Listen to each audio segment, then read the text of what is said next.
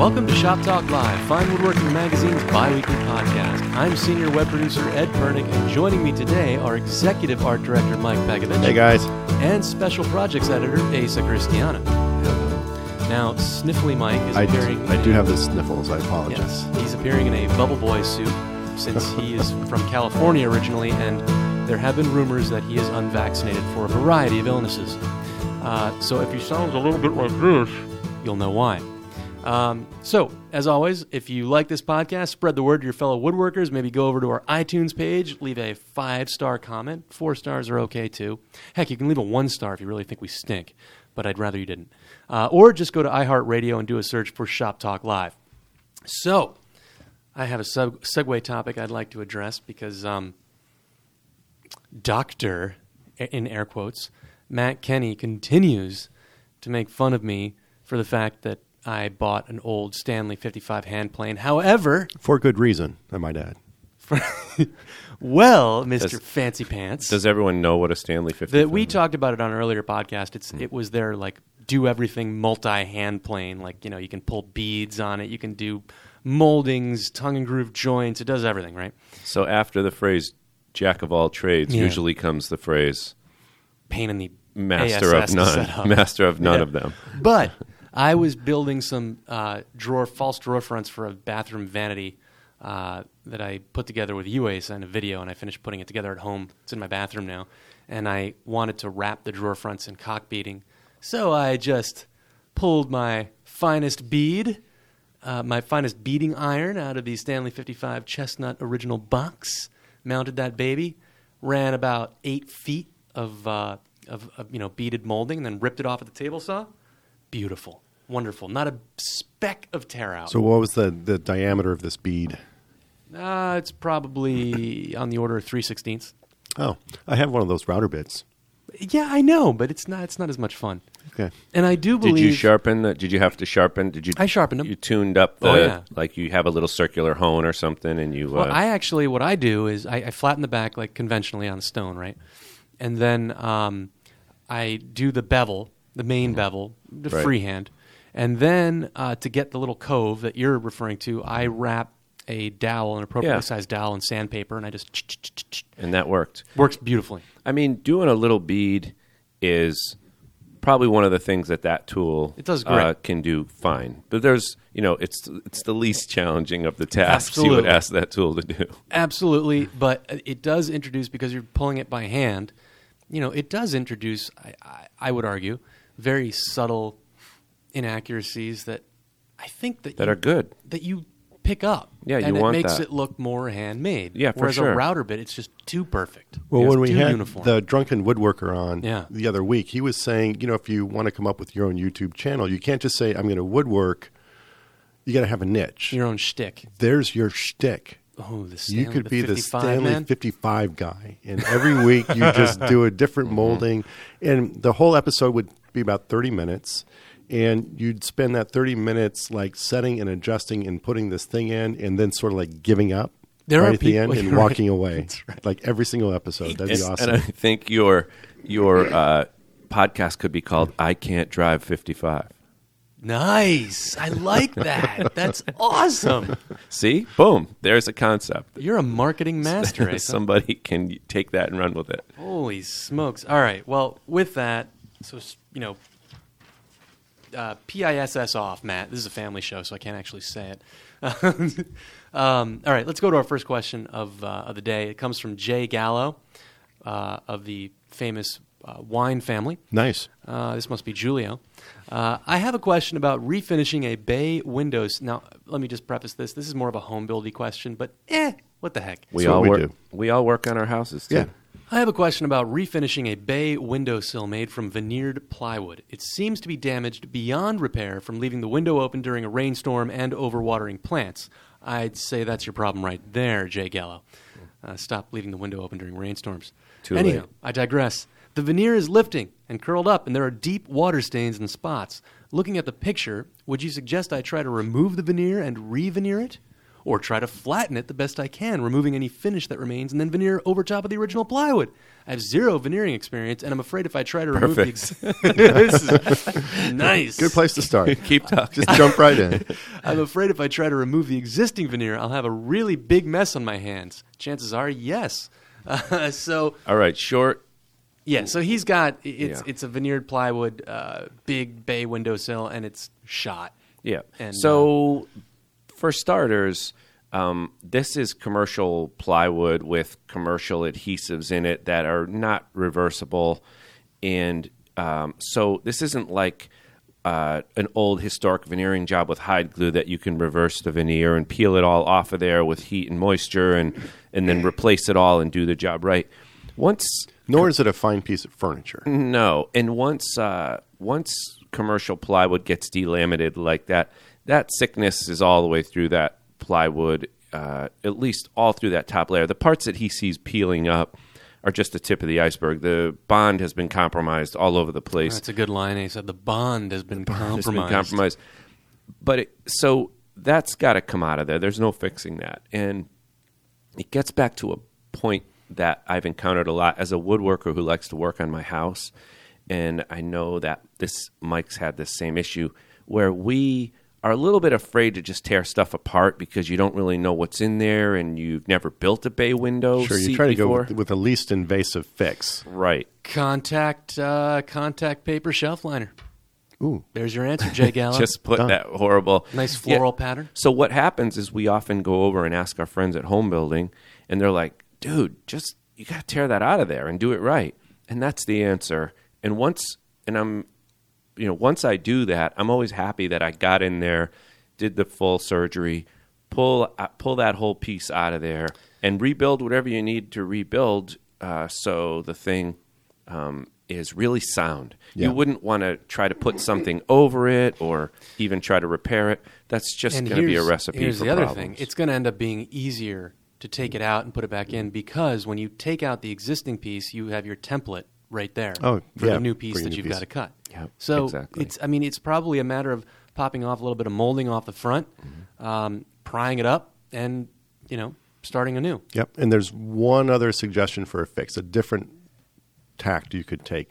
Get yourself a little Dremel tool with a little straight bit, and just you can engrave really well into the plywood. Right. And just like right across the bench, just write "Ode to a window seat on a rainy day with the windows open."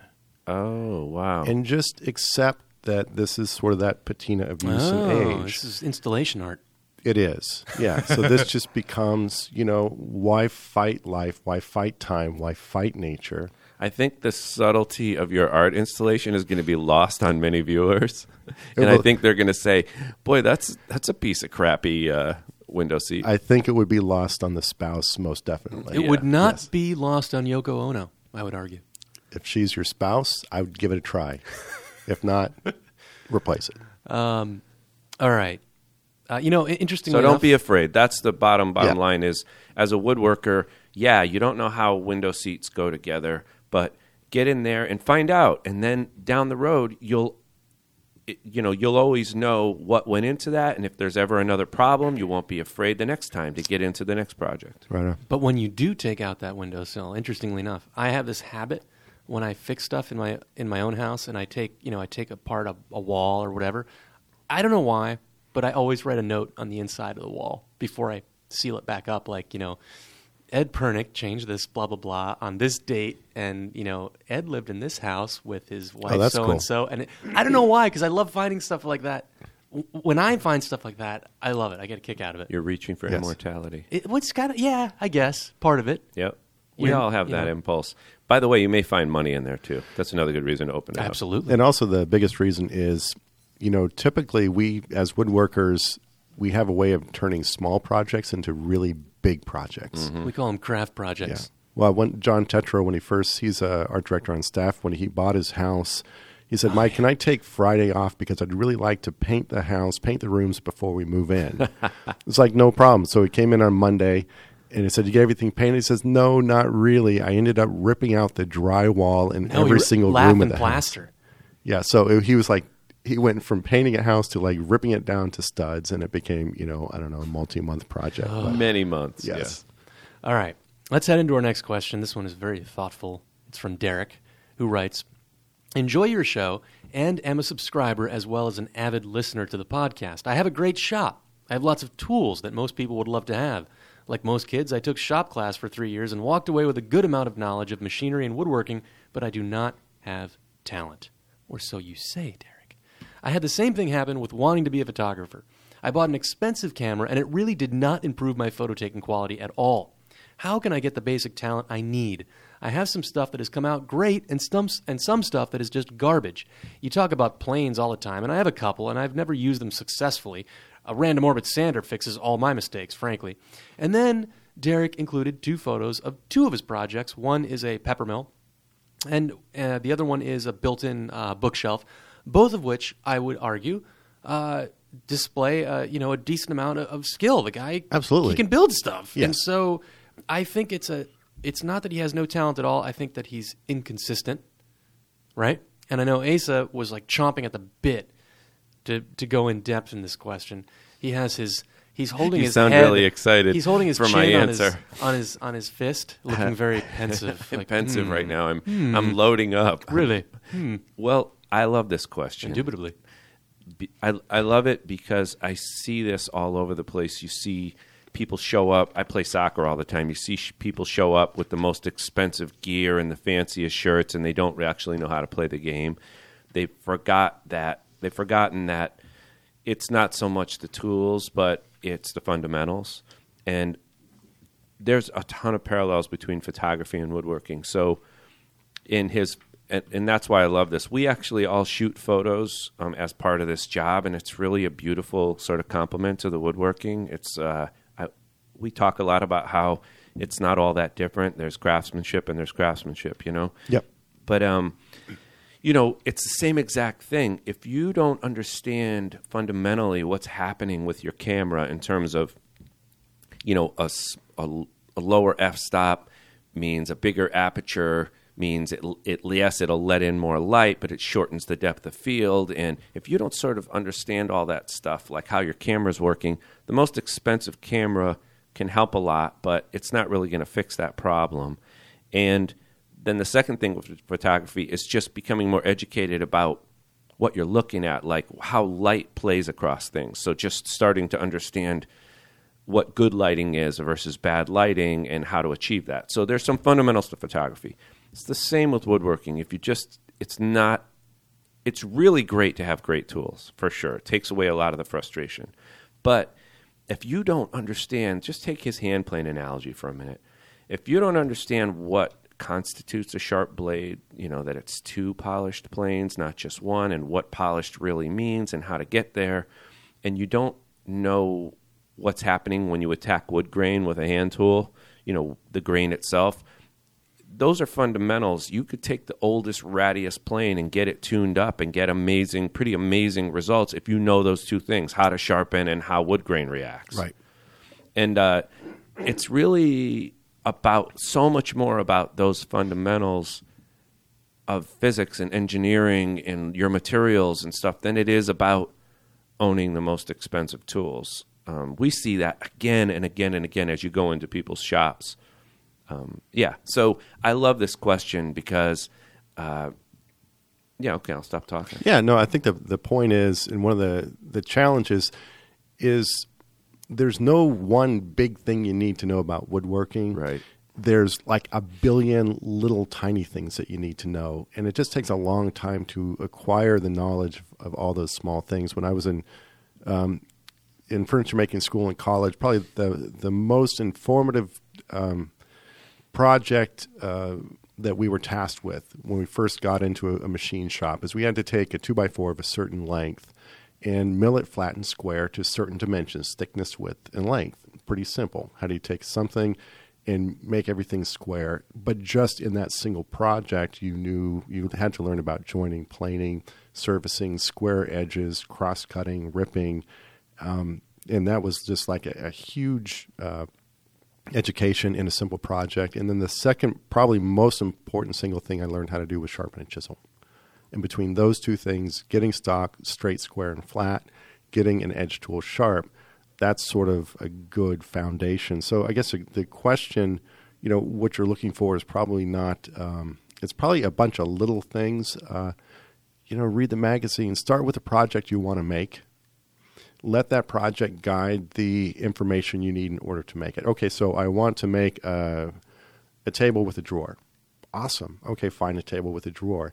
Then at every step in the process, okay, I need to mill my lumber or I need to choose lumber. Great. Find an article online or from Fine Woodworking Magazine or anywhere else in a book about lumber. Let that guide you. And then from there, every step of the task, you should be able to find some information. And by the time you make this first piece, if you really stop and look for, that full Monty of information about that one thing as you go along, that one first piece of furniture is going to take you a long way in your skill set. Yeah, I actually think, sorry. Ed, go ahead, Ed, jump in. I didn't want to. I was going to suggest also that some of these skills you really only learn by standing beside someone. So you might want to take a class of some sort, number one. And number two, you have to start, I would think, you need to start immersing yourself in furniture. So what does that mean? I used to go, when I lived in Pennsylvania, I went to the Nakashima compound a lot. And I'm just using that as an example. You can, insert anybody's name here. And you'd knock around furniture. You'd get on your back and look at it underneath and from behind and from the top, and you feel how everything went together. And that in and of itself, I think, really helps you gain an understanding of design and symmetry and asymmetry and what have you. Immersion. That's another thing. I would add a couple. This is a really fundamental question. It gets to the mission of this whole entire podcast, which is to try to get people, move them along in their woodworking life, and get some people who aren't introduced to woodworking introduced to it, It's complicated because there are different learning styles. I know that from being a teacher, that some people learn, they need to see the overarching concept first, and then the rest of it falls into place. There's other people who don't learn that way. They learn little bit by little bit, and it's all concrete. It's all tiny example after tiny example after tiny example, and that's the way they assemble the info in their mind. But so it's not one answer for everyone. You need to kind of know what kind of a learner you are. If you're someone who really needs to stand next to someone and see their hands actually do it, then go do that, Yep.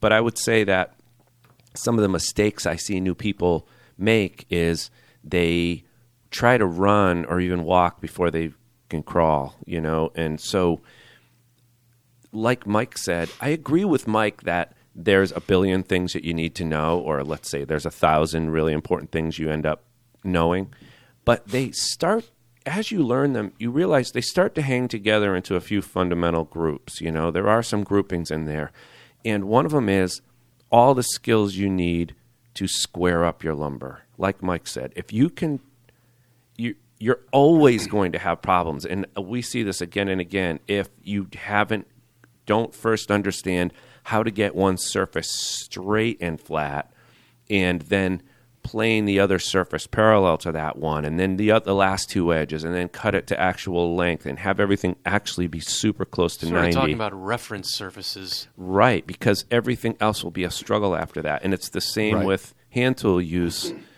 We always come back to sharpening. If you have those two things, if you can make square work pieces and you know how to either sharpen your hand tools or just avoid hand tools if they're giving you that much problems, honestly, you're going to be so far down the road. There are some, I kind of think of them as gateway skills, and so, so it's a big answer. It's giving the question. finger in the air. Wrap it up, boys. Wrap it up. So, All right. It's time to move into our first segment of the week, and that's going to be Smooth Moves. What would you do with a brain if you had one? Where we cop to our most boneheaded moves in the workshop.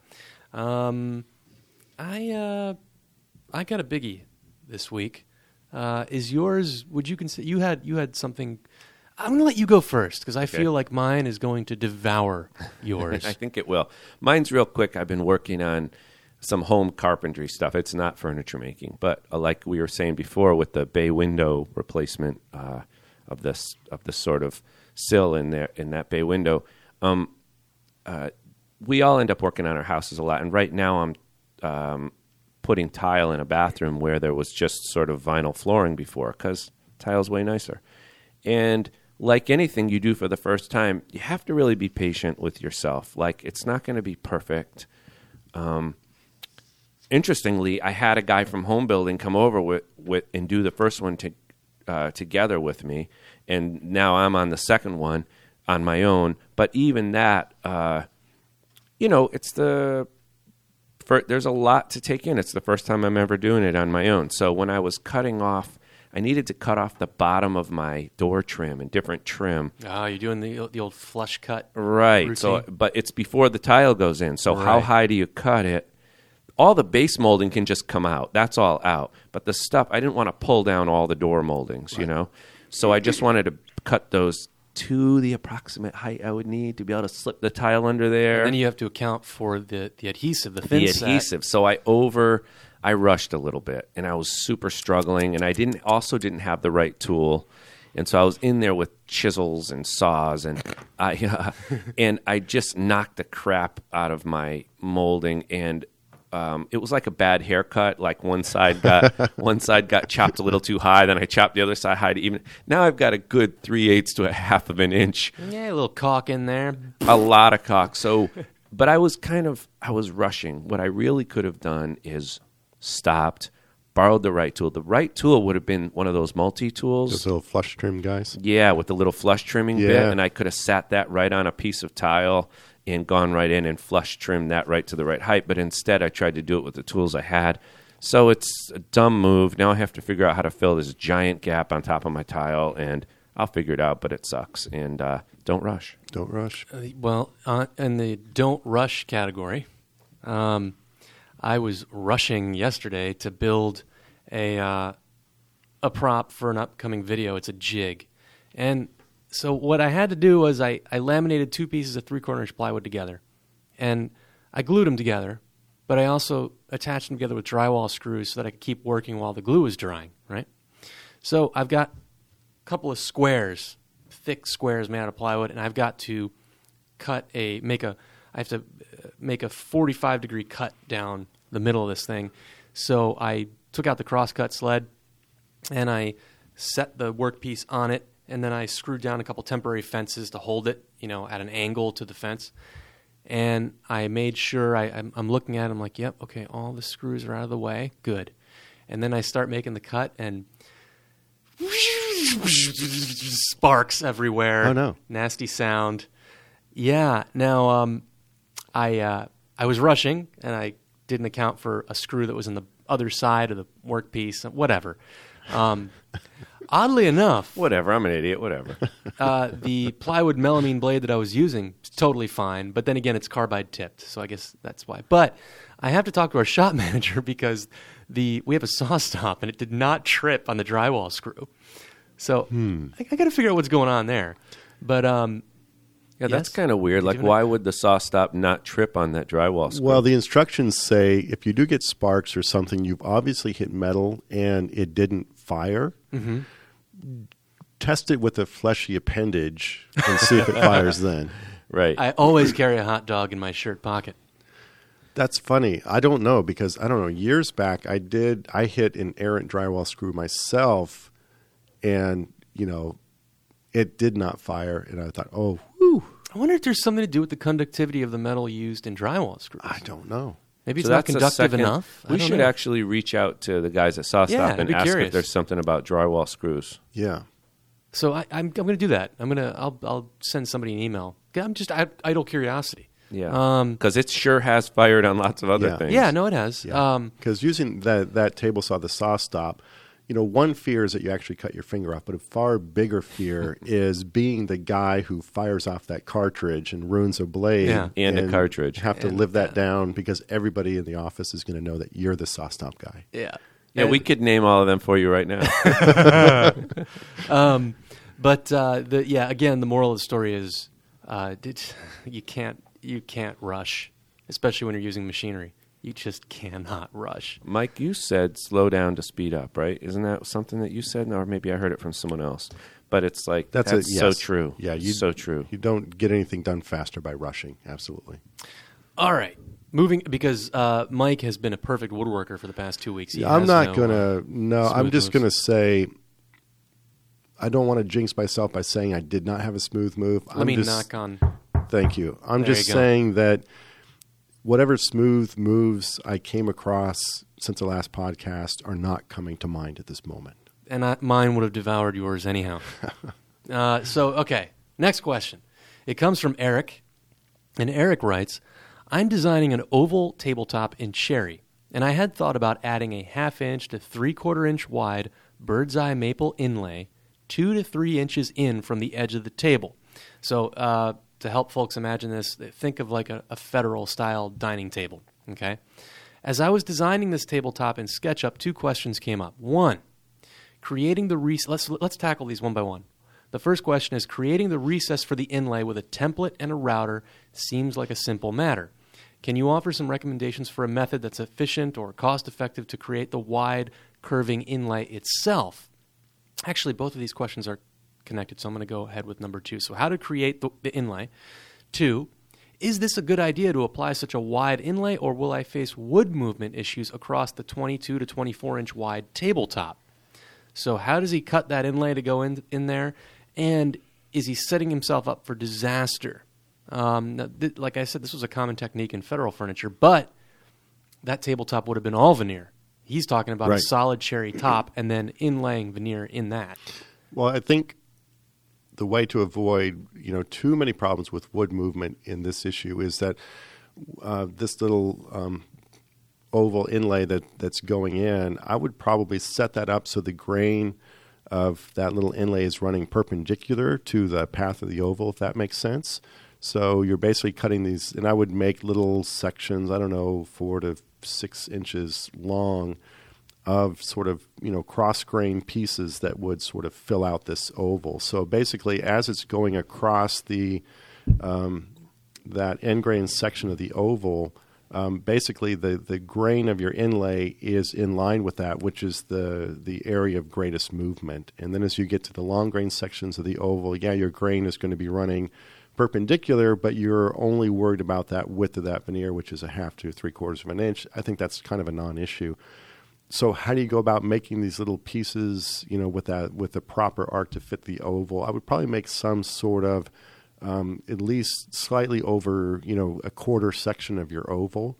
And you could do it one of 2 ways. You could make a template, which is in essence exactly the size of the inlay that's going to fit in there, again with your template and router bits and all that, and just use that to overlay it onto a little piece of your veneer and mark it, cut it from there. Or cut it with a knife? Depends how thick you want to go. If it's thin, you cut it in successive passes with a razor. Yeah. You could bandsaw it. You could figure out a way to route it. It's a really good problem. It's one of those things. It's a great illustration of some things are easy to draw on paper or in SketchUp and far more difficult to execute. And, you're saying, I'm drawing in SketchUp. I got this little 3D thing. This looks all great. Hey, I'm going to add this cool little detail. When really that cool little detail, which is maybe an afterthought in the design, suddenly becomes the major challenge when it comes to constructing a piece. Yeah, and a whole other way to look at this is just ask yourself the question of why are you putting in such a wide inlay? I would suggest that may look great, but it may also, sometimes we see inlays that are too wide and they kind of look like a big racing stripe. This is a good reason that, like in a solid wood tabletop, people would use a much thinner inlay. You could cut it with a really thin router bit, and then you could just drop basically stringing in there, which would be flexible. So the flexible stringing would go right around the path, no problem. And that's easy to cut with sort of like a glorified mortise gauge, like a marking gauge turned into a cutting gauge, basically. Yeah. So you could, or however you make stringing, or you could buy stringing. And that's what people would do sometimes. And I think the stringing would be okay with the wood movement. But, as an alternative, consider putting in something thin that could just bend around the curve. All right. Shall we move on? Moving on. All right, moving on. Dave writes, I'm starting on the journey of learning to do hand-cut dovetail joinery, and I'm looking forward to building fine furniture in my pending retirement. My question has to do with where to go next to expand my chisel collection. Currently, I have a basic set of Marples chisels, and I think I bought at Lowe's several years ago, 1/4 inch, 1/2 inch, 3/4 inch, 1 inch. They seem to work well now that I've acquired the necessary sharpening stones, etc., and learned techniques from FWW to sharpen them. I'm sure the higher-end chisels from Lee Valley and other manufacturers would be great, but where should I go next? Those are not cheap, so I want to choose wisely. Are there certain sizes I would use more? 1/4, 3/8, 1/2 inch? Should I buy chisels for chopping, paring, etc.? You guys have provided an abundant amount of advice on hand planes in the podcasts, but I don't recall a lot of talk about chisels other than the different types of steel. So he's got a basic set of Marples chisels, which, I mean, they probably need to be sharpened more often than a higher-end tool Yeah, steel, they're perfectly but that's all right. fine. The steel fine. is just not going to be as good as the steel on a higher-end chisel. Yeah, Dave, you've taken the exact path I would recommend for anybody getting into handwork and chisels, which is start out with a basic set that isn't going to cost you a lot of money. Number one, you're not going to be afraid to learn how to sharpen these. You know, you're not going to say, oh, I don't want to sharpen them. I don't want to ruin this really expensive tool. Get in there and sharpen it. And just because of the fact that it might be slightly softer steel, well, you get more practice sharpening. The other thing is you get to know the tool. You kind of know what you want to do in woodworking and what set of chisels you need. And this set you mentioned, 1/4, 1/2, 3/4, 1, great basic set. Ace and I were talking earlier, and we both agree. Throw in a 3/8 inch chisel in there as well. That's a really good set. So where do you go from here if you want to step up? I really think you've got... A 6/16 would be good, too. 6/16. Okay. Thank you, Ed. I would also say that there are times when I really love having an 1/8 inch chisel, like a really small chisel. A But anyway, 2/16. moving on. So That's not giving where me are we a going laugh. in the type of chisel? If you want to step in quality, I think the two basic options are Western style chisel, which is similar to this the type you have right now. High carbon steel, A2 steel, even the PMV11. They basically all represent just a basic bench chisel. The other way to go is to go with the Japanese style chisel, where it's a laminated steel, a little bit harder edge. That edge is going to last you a little bit longer if you use it right. If you don't use it right, if you do a lot of prying and stuff and really beat up on it, that edge will fracture, and that can be problematic. In terms of the type of chisel, get a basic set, and you don't even have to start with the whole set. Start with a size chisel that you use a lot. I think probably maybe either a 1/4 inch or 1/2 inch chisel. Those are probably the two that I use most often, followed by 3/4 inch. Get one. Get it sharp. See how you like it. When I was looking to step up on my chisels, I got a high quality Western chisel, a bar chisel, a sort of hand forged chisel, and then I also got a Japanese chisel. Bar is BARR? Yep. And I thought, well, I'm going to see which one I like best and then get a set of those. I ended up liking them both for different reasons and ended up getting sets of Western chisels and Japanese chisels. What I'm using today is my technique has sort of improved and evolved to the point where whether I'm chopping or using a chisel by hand, I tend to try to pair, tend to take thin slices. If you work in this manner, your chisels are going to stay sharper a lot longer. And Especially if you don't pry chips out of there really hard. Exactly. Or, just making big, heavy chopping cuts in the center of a board without removing any of the waste first. And so I've migrated to using Japanese chisels basically about 95% of the time right now. Mm-hmm. Would I recommend it for someone to jump right in? I said, no, don't go in. They can be somewhat expensive. Get one. I'd say get one. Get a Japanese chisel. Mm-hmm. See if you like it. Mm-hmm. And then from there, Lee Nielsen, Lee Valley, they all make nice chisels. Mm-hmm. There's a lot that are a step up from what he's got.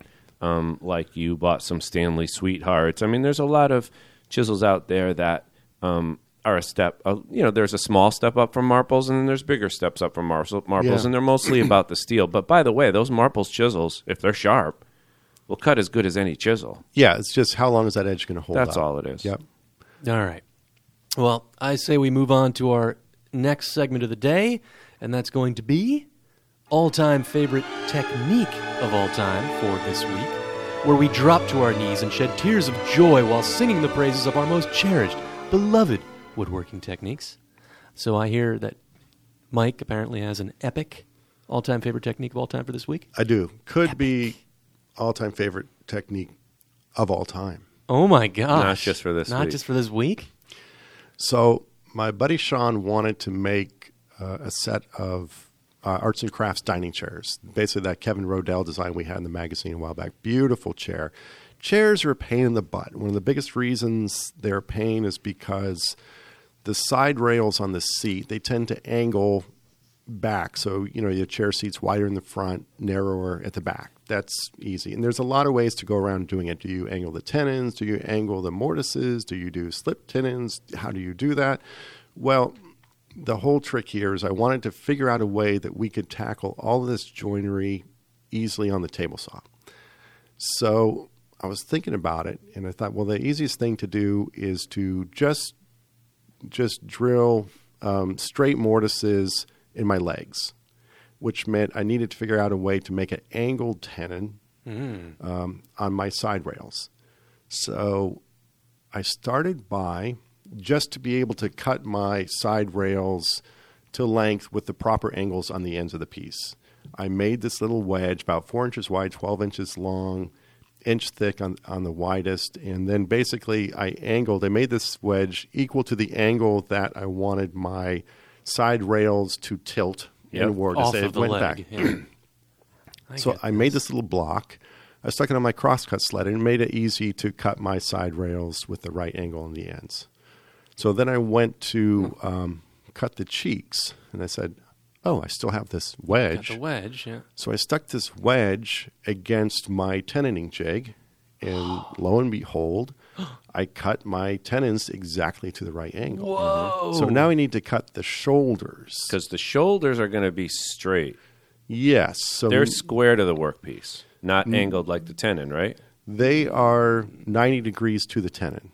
Right. Oh, they're Yeah. right. Yeah. That's right. So I put this wedge back on my crosscut sled, and I cut my shoulders exactly to the right guy there. All with the same wedge. All with the same wedge. Would you call it the Wonder Wedge? That is one wonderful wedge. This is the Wonder Wow. Wedge. So as I went along in this process, every component to this angle, I kept saying to myself, I wonder if the wedge would work with that too. And it turned out this wedge does like 50 million things.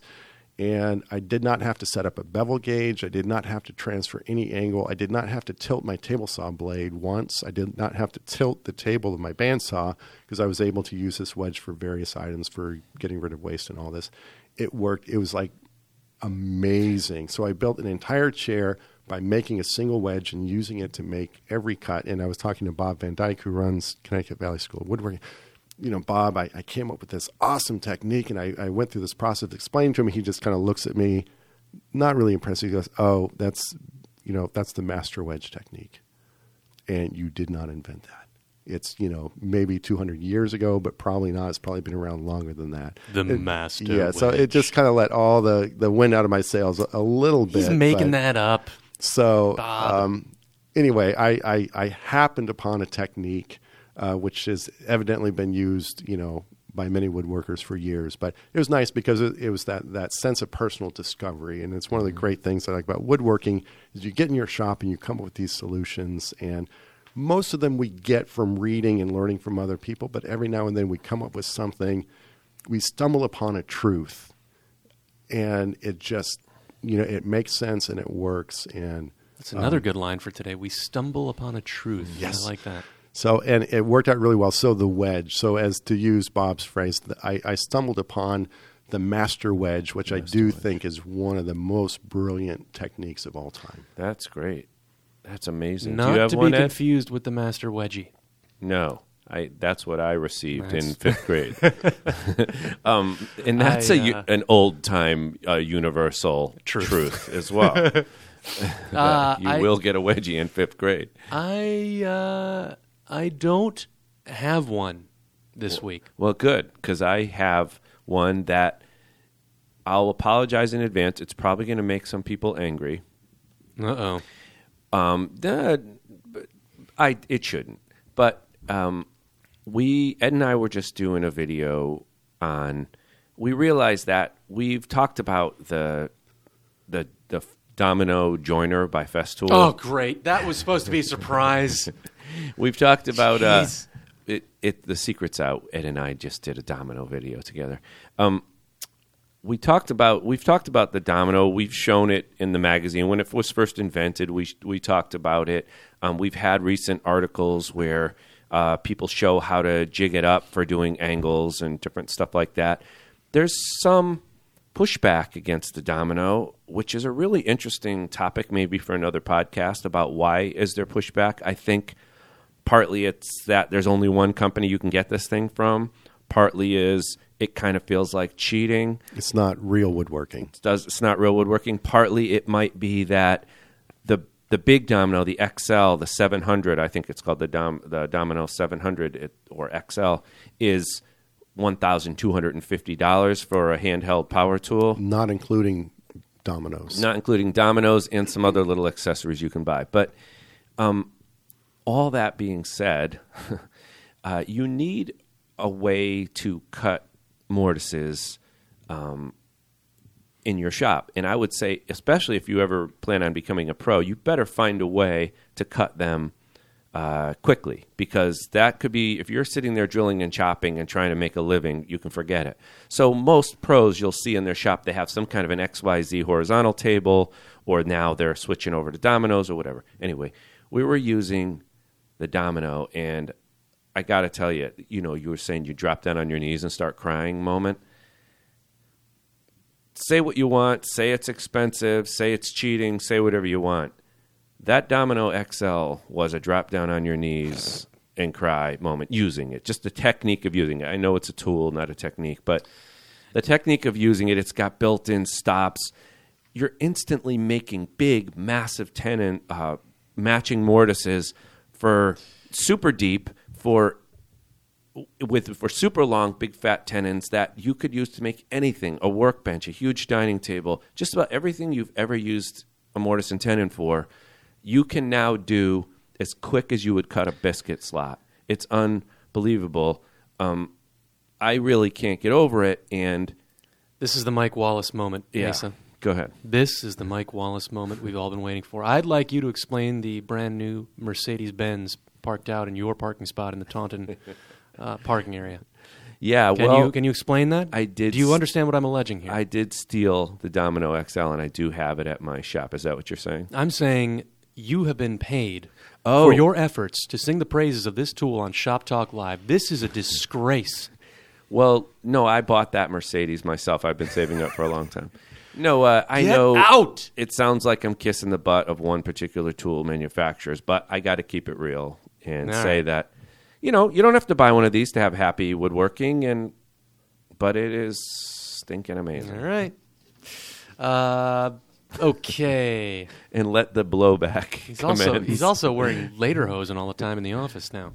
Festool Well, being German. okay, so here's the thing. Oh, Yeah. Okay, Domino's great. Yeah. We were talking about this the other day because there is a big thing. It is a great tool. Is it woodworking? Is it not woodworking? I don't care. Whatever tool gets me to the means to the end, or the end is more important than the means, whatever. But I was just working with John Benson today on an article that's coming out in an upcoming issue by Hank Gilpin, who's one of my favorite furniture makers.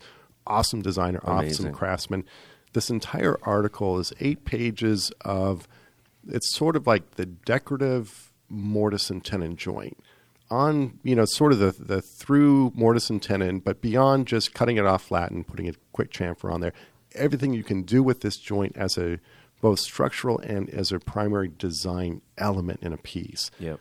And to me, I think that's the biggest thing against something like the Domino, where in essence you're hiding the joinery, when a lot of what a lot of people do myself included, what I'm drawn to woodworking is about the making, the combination, the structure, the strength, the joinery as a decorative element. So I think that's the only place a domino falls short, is that it's a very efficient means to It join falls short two for pieces.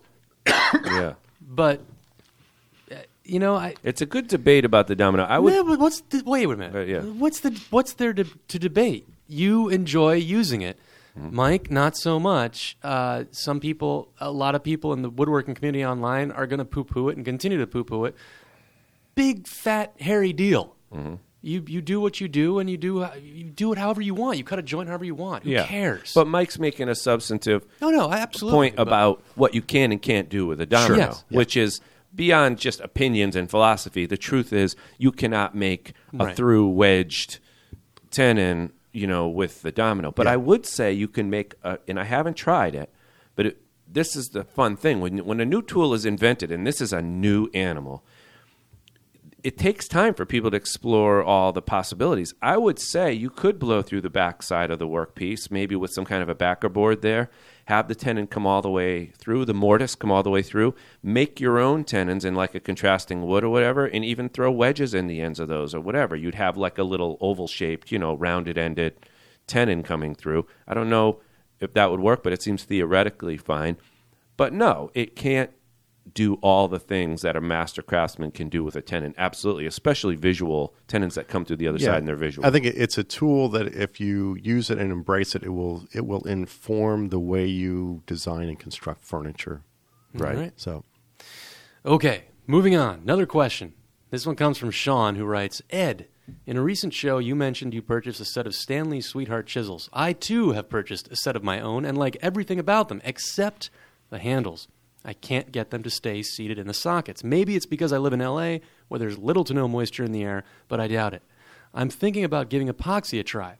Have you experienced this issue with your set? Have you tried to epoxy your handles? If so, how did it work out? Any tips for success that don't involve gluing my fingers together would be greatly appreciated. Yes, Sean, there is a tip that would not involve gluing your fingers together. It would be to move somewhere else. Because your suspicions about L.A. are probably right on the money. I found that when I got those chisels and I had them in the workshop here at Fine Woodworking, which is notoriously dry, the handles were constantly falling apart.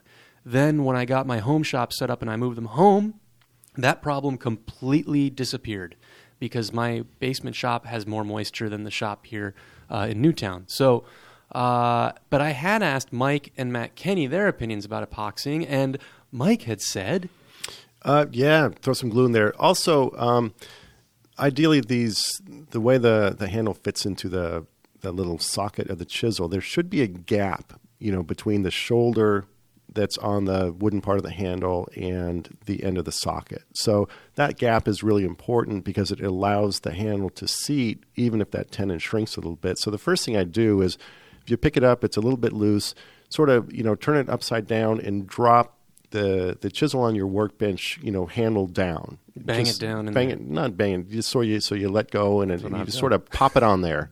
And that should seat it. On the East Coast, because of the heating seasons, the chisel handles tend to dry out in the winter, and they do get a little bit loose. So just sort of reseat it, and you shouldn't have a problem. But if it's always loose, 5-minute epoxy, just throw some in the socket, stick it in there. How to keep it off your fingers when you're doing this is just don't stir it up with your fingers. Just use a little stick or something like that, and drop it in there and put it in. You don't need a lot, but I glued a handle into a socket chisel probably 15 years ago, and it's still holding strong. All right. There you go. Last question of the week. It comes from Nick. And Nick writes, I am very new to woodworking. I'm just starting to play around. I've been listening to the back catalog of your podcast. I listen, I hear a term I don't know, and then I go on an hour-long internet search binge. Here's my question. I have a very small collection of tools. Quite a few are hand-me-downs. The one saw I own is an early 1980s Black & Decker Cirque saw that my grandfather gave me. I quite like the used tools. I just don't know what tools you would consider buying used. For example, I'm looking into a Craftsman router that can be had for dirt cheap, 1 1/4 horsepower, 1/4-inch shank. What do you think are the kinds of power tools that are worth buying used? So he's specifically talking about handheld power tools. All right. Well, we've talked a lot in the past Drills, circ about saws, etc. Yeah, we've talked about machines, and you can buy machines used. It's way more iffy to buy handheld power tools. They're almost sort of disposable. What's the word for it? Commodity? Items. Yeah, they're like Consumables. Consumables. There you go. The one, there's a couple exceptions to that. So I think what we all would agree is most of that stuff, just buy it new. There's some real advantages to some of the newer power tools. Like, for example, routers. Old routers had these two-piece. First of all, there might be a lot of problems lurking in there that you can't fix. Like I've Worn had out collets. bearings Bearings worn out. I've had collets that are rusty and they're really not fixable, but I thought the router was fine, and then I brought it home and it wasn't fine. But there's been some real upgrades to power tools also, like new routers will have a one-piece collet and collet nut, so when you loosen the nut, the collet will pop free without you having to bang on the side of it to get it to come free. But they're just, it's $100, $200, $250 for these things. Buy it, you have it, treat it really good. It'll last you for, most of them will last you for a good couple decade or two. Just a couple exceptions. One is I have an old chop saw that I bought off somebody, and I'm still happy with it. I don't ask that machine to do anything precision. It just cuts things up to length so I can mill. Rough cut stuff. Yeah, rough cut stuff when I get back from the lumberyard. And occasionally moldings for the house and stuff. But I don't ask that much of it. It's a little sloppy because it's old.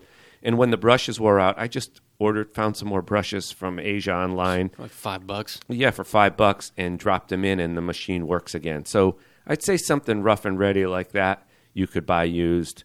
But everything else, it's kind of just a consumable. The other thing is maybe a corded drill is so simple and they're so powerful. It's nice to have a corded drill in your shop for various reasons. Especially as people have moved towards cordless, especially on job sites and construction. Get a good corded drill.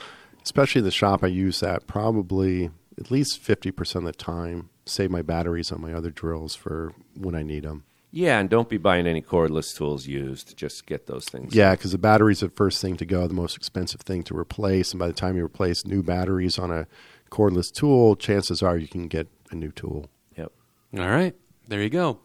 All right, guys, we get lots of comments on our page in the iTunes store, and every week we acknowledge the folks who leave their commentary up there. So this week, instead of going down the list of 3 iTunes reviews, I thought we would focus on one. From RGR12, I have used a table saw for 20-plus years to safely rip stock. I have a 3-horsepower cabinet saw, and with the right blade and the Biesmeyer fence and splitter, it is completely safe. I also have a 14-inch Laguna bandsaw, but rarely use it for ripping. There's a lot about woodworking we can all learn from, and when you emphatically say it isn't safe to rip a 6-inch wide board into 3-inch strips because you're releasing too much tension or stress, I think you whine too much. Love the podcast, but lighten up a little. 5 stars.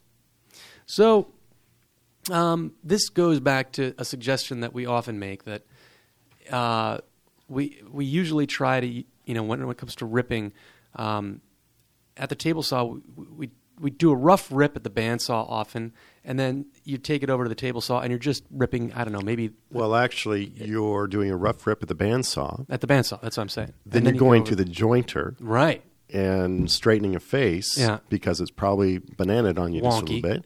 Now you go to the table saw, remove just a sliver, and it stays nice and straight. So to this gentleman's point, it isn't always a safety issue. If you're doing a 3/4 inch thick pine board, 6 inches into 3, no, that's not going to bind up and stop the blade if you have a splitter. I wouldn't say, I agree, that's not a safety issue. Doing the same thing to 6-inch wide 8/4 board, there's enough force in there. I think that is a safety issue.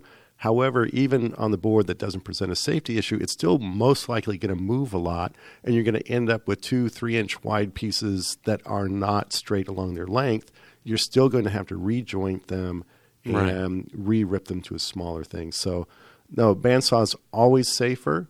Doing it on a table saw is not necessarily unsafe, but you're still working against yourself in terms of efficiencies and ending up with square, straight stock.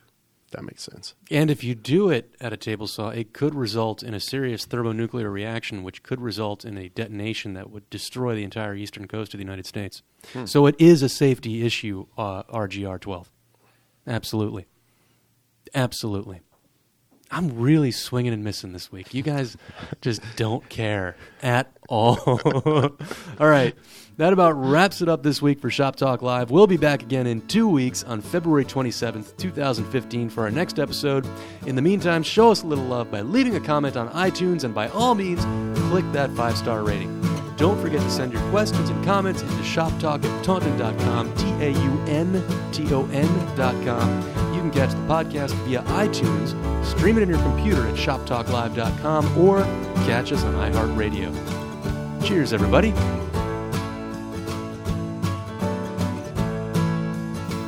That was a funny one. It's a funny one because I was thinking, and then I was thinking, do we have to re-edit that last part? And it was such a non sequitur, I didn't even know what to say. Usually if it's so-so, I try to rescue it back.